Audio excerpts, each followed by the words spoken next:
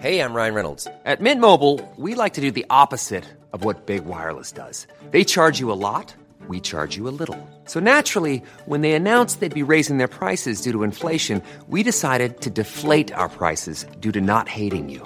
That's right. We're cutting the price of Mint Unlimited from $30 a month to just $15 a month. Give it a try at mintmobile.com/switch. $45 up front for 3 months plus taxes and fees. Promo rate for new customers for limited time. Unlimited more than 40 gigabytes per month. Slows full terms at mintmobile.com. Hello, I'm Adam Jones, one of the authors of the Financial Times Management blog, which can be found at www.ft.com/management blog. This is part 2 of my interview with Tom Peters.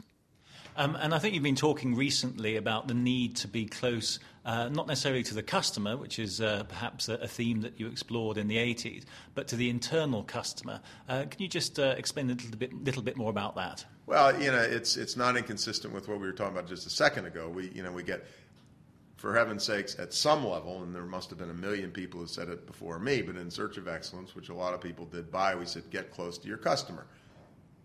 Good idea. And absurd as simplistic statements were like that, it was not the normal practice. So, good for us.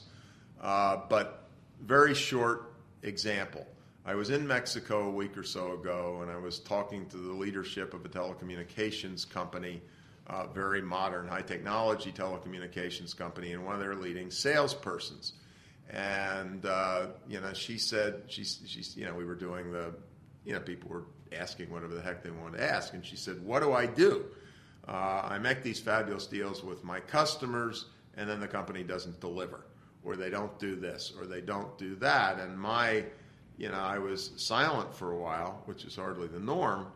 And I said, surprising myself, I said, you should spend less time with your customers, by which I meant you should spend more time with what may be your primary customers, which is the people in logistics or the people in manufacturing or the people in purchasing in your own company, because if they are your best friends, they're going to pay a heck of a lot more attention to your order. Even though we say, A comes before B comes before C, life in 2008 ain't that much different from life in 1066. If you and I are really good pals and I've invested a lot of time and attention in you, I'm going to get a little more. What we're looking for, I love the word monopoly. And what I want to do is I want to monopolize your energy for the cause of my external clients. And so, it's looking at the way the real world of the innards of organizations work, and as one of the responsible parties for the other way of talking about things. I'm just kind of fundamentally interested in these organizational mechanisms and what real people do when they go to work. Yeah. You did obviously have a focus on the big US companies in your book, In Search of Excellence, which was published in 1982. And obviously, over the years, there's been a fascination with how that cohort of, 43 companies have done? I mean, companies like, among them was Johnson & Johnson. You also had less stellar performers such as Atari. What does it look like right now, your cohort of 43? Well, I don't know what it looks like right now, but I know what it looked like in 2002. I'd never done any analysis. Bob hadn't done any analysis. And, of course, we were so successful that anybody who writes a book has to automatically have in the first 10 pages all Peters and Waterman's companies failed. Fortune.com, on the 20th anniversary, they created what they called the Excellence Index. And we did have 43, but somehow or other, I think they came up with the number of 32 that were publicly traded companies that you could get data on. And to my, frankly, amazement and certainly delight, our Excellence Index had pretty dramatically outperformed, the S&P 500 or the Fortune 500 and the S&P, the Standard & Poor's Index, and so on and so forth. And so it ceased to become as much of an issue. In my presentations, I show a slide and I say, look, this isn't very relevant, but it'll make you feel better.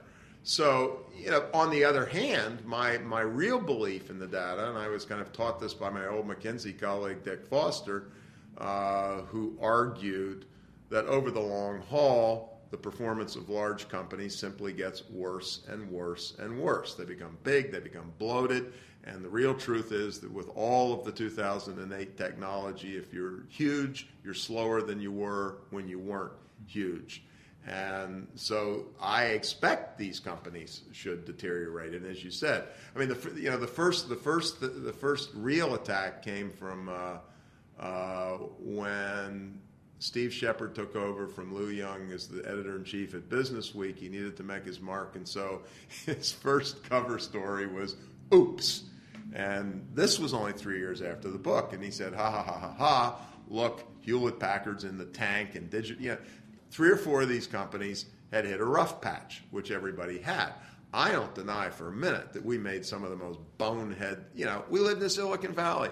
We thought Atari was cool. We thought Atari would last forever.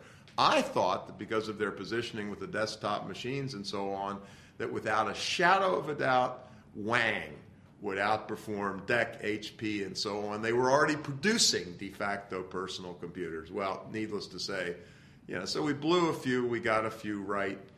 Since we did well, we were treated as if we had written a Bible, and if you blow any of the 10 Commandments, you'll go directly to hell. We said some ordinary stuff. We said, pay attention to your customers, do stuff, quit talking so much. When actually it was a book where you got what was the advance? Was it $5,000? So it wasn't the Bible initially. Exactly. $5,000 advance, and there's great dispute as to whether the first printing was 5,000 or 10,000.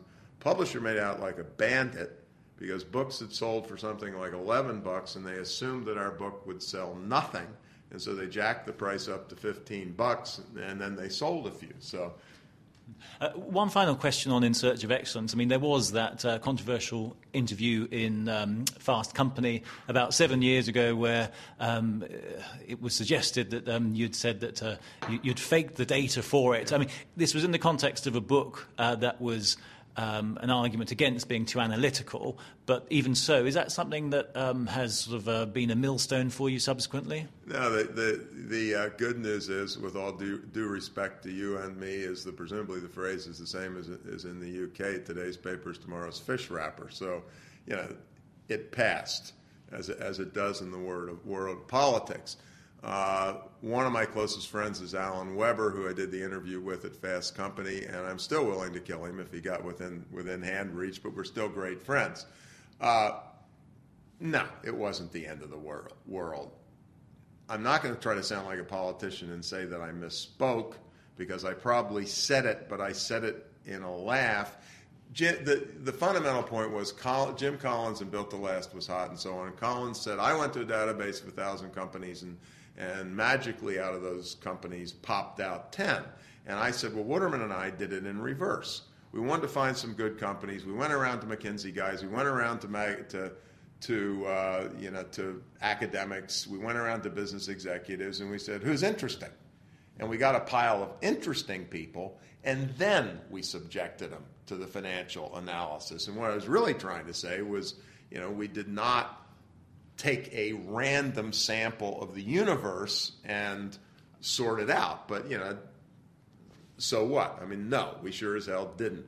I mean, look, I'll tell you, you want to know what I really told Weber in addition to that? You know it, I know it, God alone knows in the last few months, Wall Street knows it.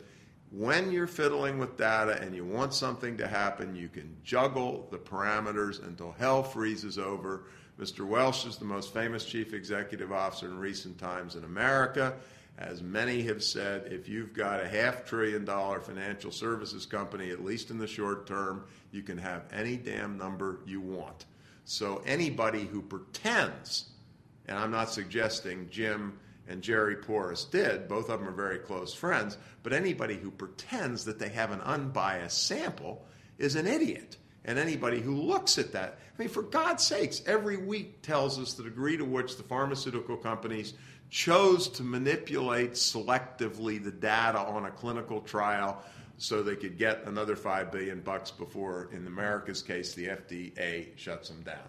The truth and beauty, and remember, we all know it. We've all known it. I think it was said by somebody a jillion years ago, lying with statistics is one of the easiest things, as long as you were able to get past mathematics at the age of 8. This concludes part 2 of the interview with Tom Peters. In part 3, he discusses the credit crunch and why he still thinks that it is better for businesses to be under-regulated than over-regulated.